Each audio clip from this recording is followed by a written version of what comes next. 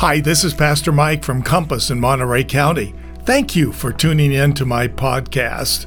I hope it encourages you and gives you confidence that Jesus is by your side and that His plans for you are to bless you. Judgment ruins relationships, especially when our judgments are wrong. That's why Jesus says in Luke chapter 6, "Do not judge, and you will not be judged." Now, where do you think in marriage we most frequently judge one another? Is it the way we spend money? Is it the way we drive? Is it the way we parent? Where do you think we most frequently judge one another as a husband and wife? Well, I'll tell you, far and away, the most frequent judgment we make about one another is one another's needs. We judge one another's needs as irrelevant and as silly. We all have needs. We have physical needs. Every one of us needs water, and we need air, and we need food to survive. We also have emotional needs. We all do. But in our emotional needs, our needs are not the same. Every one of us has a different constellation of emotional needs. And the tendency of the human nature is to judge whatever is different from us. Whatever is different from us, our tendency is to say it's irrelevant or it's wrong. It's just wrong. And so when we come to needs, we begin to judge the other person's needs as silly and wrong. And that's disastrous for the marriage relationship. Because God has put these needs within all of us as an opportunity for us to become irresistible to our wife or our husband. It's in these needs that we cannot meet ourselves. That when our husband or our wife meets those needs, we bond together. That's God's design for two becoming one. Because we are loved most deeply when our husband or wife meets these God-given needs. You see, love is what you do. And it's not enough in a marriage to have a commitment. Commitment means we learn the things that make the other person feel loved and then do them. Because love in the Scriptures is not a feeling. Love is what you do. Most marriages do not know this. And that's why many marriages today, probably here among us, have made the mistake of making fun of the needs of the person you married. We have no idea how much we have hurt the person next to us when we have ignored their needs, or worse, ridiculed them. Freud famously said that we are never so vulnerable to pain as when we fall in love. And that's so true. There is nothing more painful than to have your deepest needs rejected and ridiculed by the person you love. Nothing is more painful than that. When this happens in a marriage, usually our reaction is anger. And in almost every marriage, there comes a point somewhere along the line. Usually it's a couple of years after the wedding. There comes a point at where needs are now being ignored or being ridiculed. And when that happens, most of us deal with it by a negative reaction ourselves. We get angry. We blow our top. We lecture the other person. We try to compel them to meet our needs because it is the right thing to do. We become directly or passive aggressive towards them. We make demands, which are threats towards them. Do it or else. And it's understandable because we're desperate. Because we have given ourselves to this person expecting them to meet our needs. And if they don't meet our needs, who will? In order to stay faithful in this marriage, it feels like we're dooming ourselves to a life of not having some very important needs met in us. We promised that we would give to this person the exclusive right to meet these needs in our life. We did that at our wedding. We'd allow no one else to meet those needs. And so we become desperate. Because if the person we married refuses to meet these deepest needs, whatever they are in us, we're up a creek without a paddle. Because either we're no longer faithful or we don't get those needs met. And I'll bet many of you have resigned yourself to that this morning. You're in exactly that position.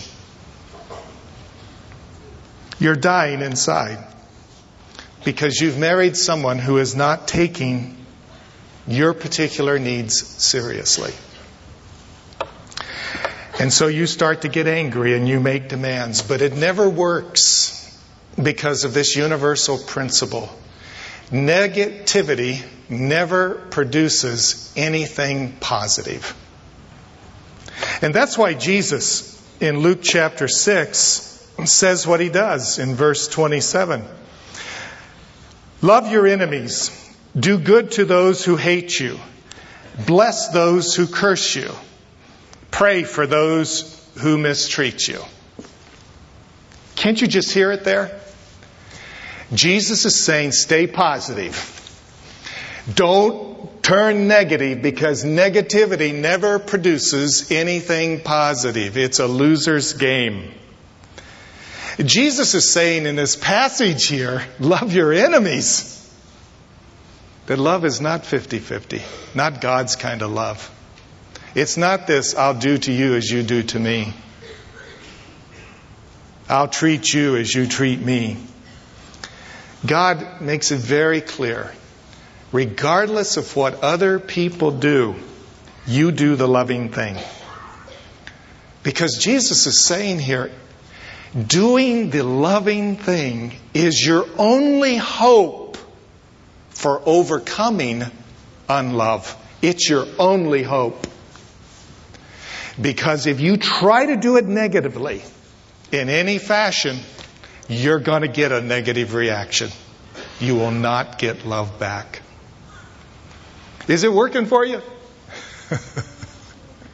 I mean, when you make demands and you get angry, is it getting you love? It never does. Maybe short term, but not in the long term. It starts a war, and instead of getting love, what we get back is more war, more anger and tension from them. Instead, Jesus says, do what is loving, especially when they don't deserve it, because that's your only hope for changing a person.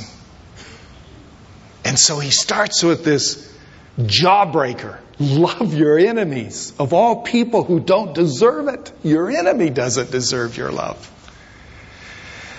But you see, this is always God's strategy with us, isn't it? How did God make us responsive to Him? Do you remember Romans chapter 5, verse 8? While we were yet sinners, Christ Jesus died for us. You see, He went first.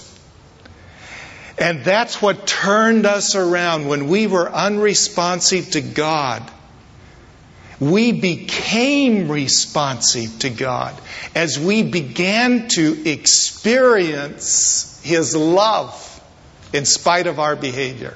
When we began to experience His grace, that's what turned us around. There's probably not a single one of us here this morning that was turned towards God by an intellectual argument.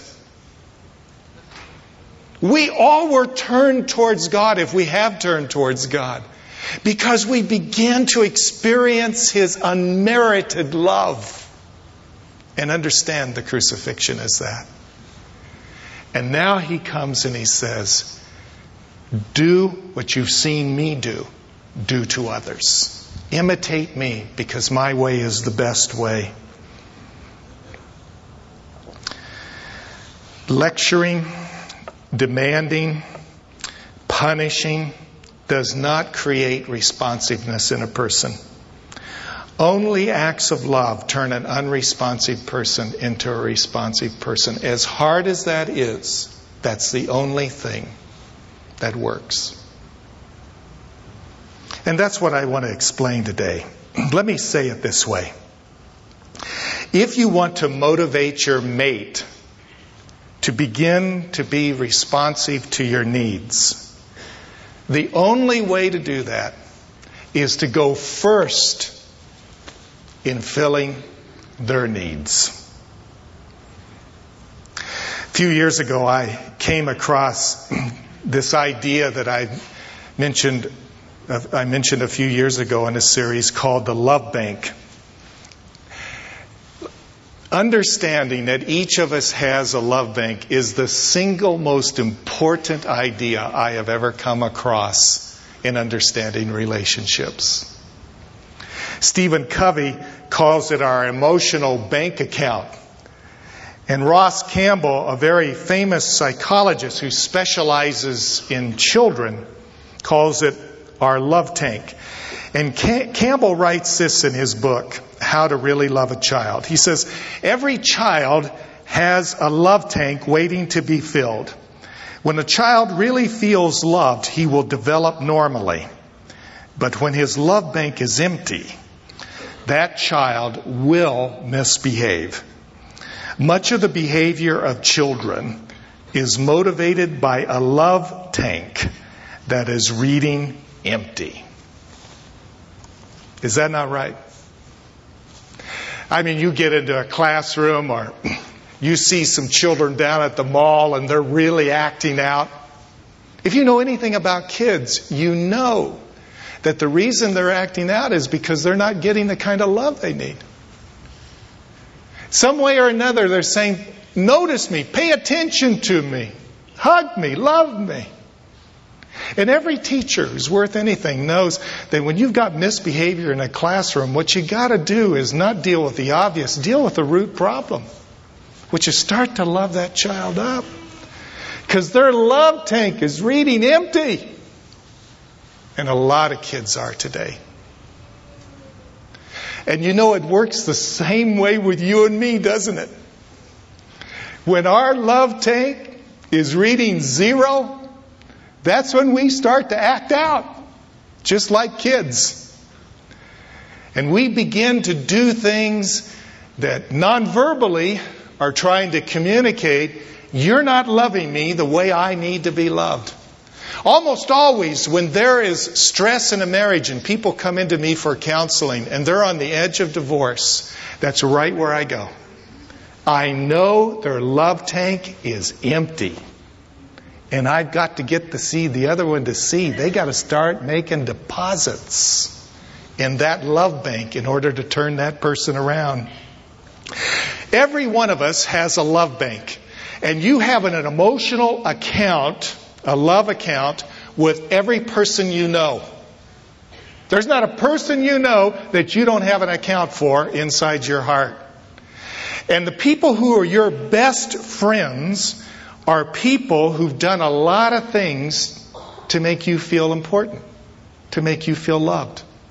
And they've made a whole lot of deposits in your love bank. And that's why they're your best friend. Now, why in the world does a person who once used to be your friend come to the place where you don't want to be around them anymore? You know, that happens, doesn't it? Ever happened to you? A friendship goes sour, and why'd that happen? They started making withdrawals from your love bank. They started doing things that were deducts. Now, you didn't sit there going, deduct, deduct, deduct. But it was happening. Because as you were hurt and felt insignificant and unloved, they were making withdrawals from your love bank to the point when it gets in the red, you close the account. And you've closed the account on some people. You no longer want to be around them. Now, this works especially in marriage. Everything you do affects people emotionally, but especially the person you married. I came across an article that tries to help clueless men understand their wife's love bank and how this deduct deposit thing works. I think this is it's a great article. It's called How to Make a Woman Happy. It's real simple, guys. Do something she likes and you get points. Don't do what she likes and you get deducts. And then they give some examples of how this works. And I want to read this to kind of help you guys out a little bit here. And we're going to do more of this at the retreat, so be sure to sign up for it. Situations. Going to a party. Stay by her side the entire night. 1 point. Leave her to talk to a good college friend. -2 points. If your good friend's name is Tiffany, -10. If Tiffany is gorgeous, -30. Her birthday. You take her to dinner. 1 point. You take her to dinner at a sports bar and watch the game. -5. You take her to a sports bar for her birthday and paint your face with colors of your team. -20. Now this one you really need to listen to. Situation. She asks you, do I look fat? You instantly reply, no, not at all. 1 point. You hesitate a nanosecond. -5.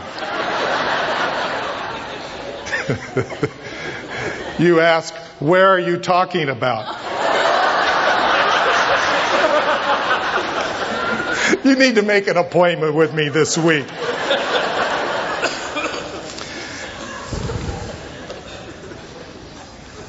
Everything you do is either a deduct or a deposit in the love bank of the person you married. Now you noticed in that, didn't you, guys? You only get 1 point for what's good. But you can get deducts at many multiples over that. And I know a lot of you think taking your wife on a cruise is thousands of points and then you can watch football all season long and it's deducts, but you got so many points it doesn't matter.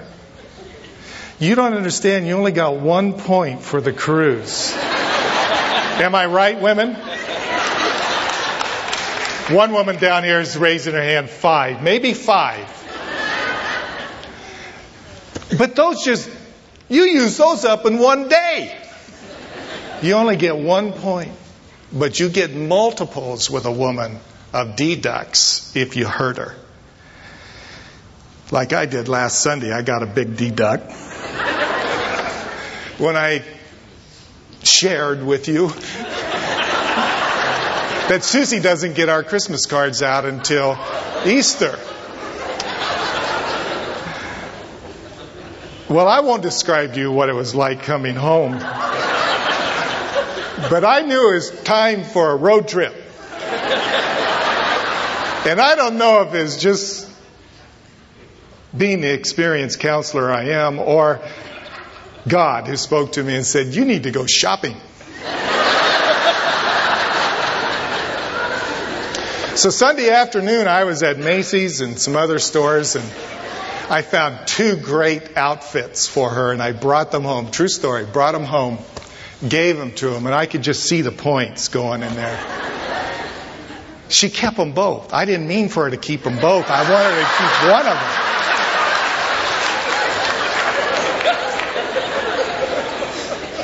But I tell you, I didn't say, honey, you got to take one back, because that'd have been more deducts. Everything you do is a deduct or a deposit.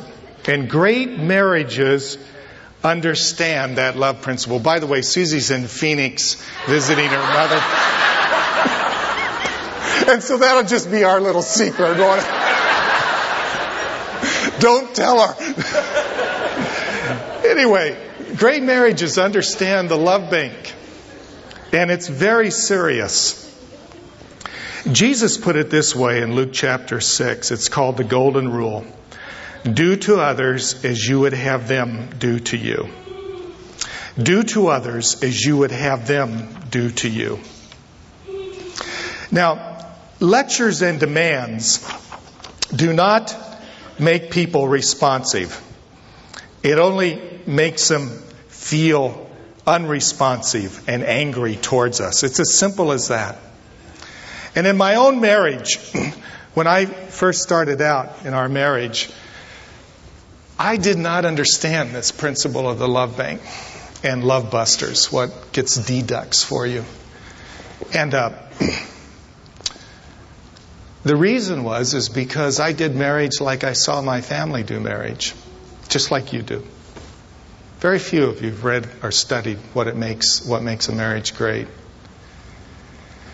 And you see, in my family, my mother and dad were on the verge of divorce most of the years I was growing up. And mostly I remember painful fights between them in our house. And the reason is because of the families they grew up in. My mother had a lot of broken spots in her. And so did my dad. Because you see, they weren't Christians and they didn't go to a church and they didn't have the benefit of any kind of input to give them new ideas. So there was a lot of bad modeling before me. Of course, when I went into marriage, I thought this is the way marriages, guys act. And one day I caught Susie reading a book. The title was Your Husband's Midlife Crisis. I was only 27. That's the truth. 27. And what I found was that Susie was studying men and marriage. And she began to do the golden rule. First, do to me as she would have me do unto her. And over time, what it did in me was she made so many deposits. I didn't understand this at the time, but she made so many deposits in my love bank. It was impossible not to be responsive. It was impossible not to want to give back. And so I began to find out what made her happy and made her feel loved. And I changed. Not because she demanded it, because that would have never worked. She made me want to change. And I'm telling you, the only reason anybody ever changes is because they want to. And so the trick is creating the want to. And the way she did it is by making so many deposits without asking anything in return that I became responsive. That's called grace. And most of us here are operating in our relationships not on grace, but by works righteousness. You get what you deserve. We may be Christians, but we're sure not living like Christians. We do not give grace very much. I came across an article that I thought a few years ago that has meant so much to me, and maybe this would mean something to you. I have no way of knowing whether or not you married the wrong person, but I do know that many people have a lot of wrong ideas about marriage.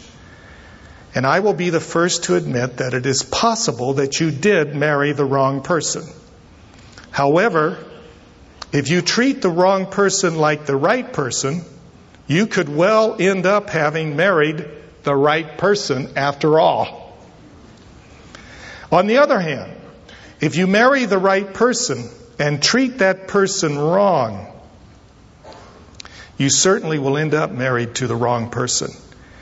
It's far more important to be the right kind of person than to marry the right person. Whether you married the right person or the wrong person is therefore primarily up to you. He's talking about going first, meeting the needs of the other person, which are your opportunity to love them deeply. About 10 years ago, I came across a book by Willard Harley, His Needs, Her Needs. This book is the single best book I've ever read on making a marriage great. And now I use it all the time in all my premarital counseling. Almost always require the people to read this book. And right now we're doing actually a seminar. We will have various ones of these going through the winter. Taj and Christy Hussein are leading the first one. It's a workshop working through the principles of this book. And last week I talked to 2 people who were in that first seminar. And this book has saved their marriage because they've learned the principle of the golden rule: do to others what you would have them do to you. And in terms of marriage, what that means is meet their needs the way you would like them to meet your needs. That is, uncritically and enthusiastically, non-judgmentally. Do unto others as you would have them do unto you. The golden rule of marriage. And in this book, Harley, he lists the needs of men and women. And before I read this, I want you to know that this just comes from thousands of couples that he's counseled. And the list could be different for you. And it could be some crossovers. That's not what matters. What matters here is everybody's got their list. But I have found these lists to be pretty accurate for men and women's needs. And on the screen we're putting them. A man's basic needs are, first, sexual fulfillment, recreational companionship, an attractive spouse, domestic support, and admiration. His wife to admire him. The woman's most basic needs are affection, conversation, honesty and openness, financial support, responsibility, and commitment to the family.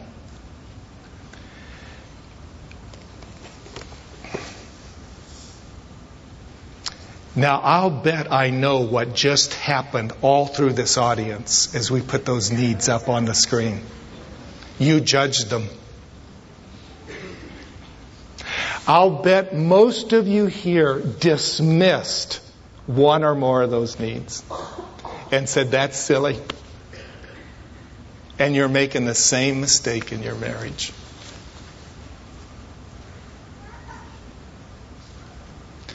God has put those needs into your husband or wife as your opportunity to love them very deeply and to become irresistible to them. And as you meet those needs, they're going to become more and more responsive to you. And that's how 2 become 1. It's God's design, how 2 become 1. And when those needs are not met, 2 becomes split. 1 becomes split. It's God's design. But you know, we come to a man's sexual needs and a woman looks at that because they're not her needs always. Some it is. Not always her needs. She judges that as silly. And the man makes the same mistake because a woman's need is to be listened to and for conversation because that may not be his need. He judges it. And she feels unloved.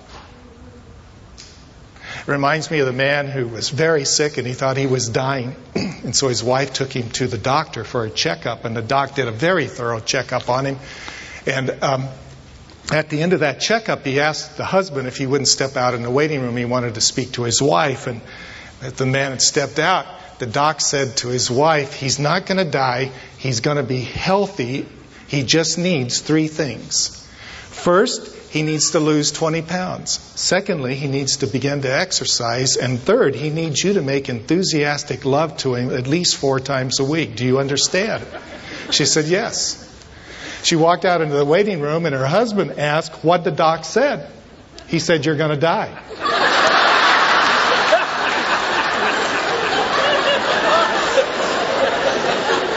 And this is the problem.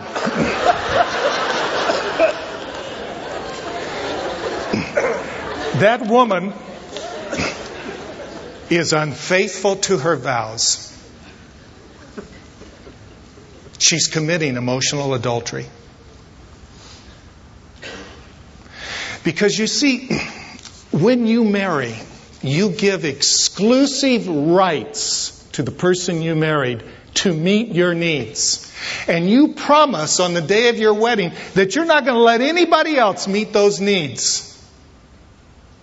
And so if the person you marry decides not to meet those needs, where do you go? It's unfaithfulness to vows. Besides missing the greatest opportunity to become one. Now just consider this. No one chooses their needs, do they? God creates them in you. It's the way He wires you up. I mean, there's not a single person here who chose their needs. You were just born that way. But it's God's way of setting you up so that you need the other person and you fall deeply in love and you become irresistible to them. And to ignore those needs is a tragic mistake in love. The second thing to consider is this. When you made your vows, you gave exclusive right to that other person to meet those needs. And so if they don't meet those needs, you either are doomed to a lifetime of unfulfillment, or you have to go look somewhere else. And that's the beginning of affairs. That's where affairs begin. Affairs always are because someone's needs are unmet. And so I recommend to us all the golden rule of marriage. Meet the other person's needs enthusiastically and non-judgmentally, just like you want them to meet your needs. And if you do, you will find them more and more responsive to you, and you'll become more and more one. I know, though, that some of you have been so hurt by the person that you're married to that you're looking at me and saying, I can't do this. I can't do this. And I understand. You can only do it by the power of Christ. And that's why ultimately the best marriages are built upon a spiritual foundation. And more than anything else, our marriages need 2 people growing closer and closer to Jesus, because that's where the power is. And there are things you're going to have to do in your marriage that you can only do by the power of Jesus Christ. And that's why I urge you to get involved in these events and go deeper with Christ. Because meeting the other person's needs is your only hope of making them responsive to you. Would you pray with me?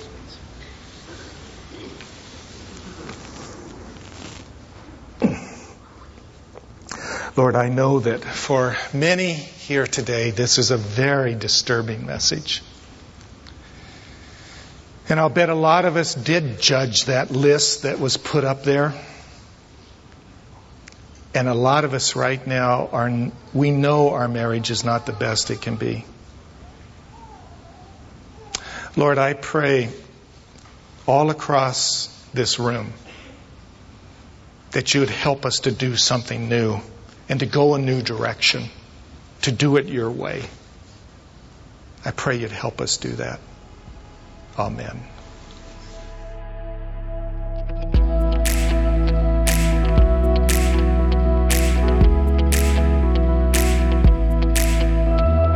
Well, Well, that was another practical message from Dr. Mike. If you live in our area, why not come to in-person worship at one of our 3 locations Sunday? Hearing Dr. Mike live is so much more powerful, so we hope you can come.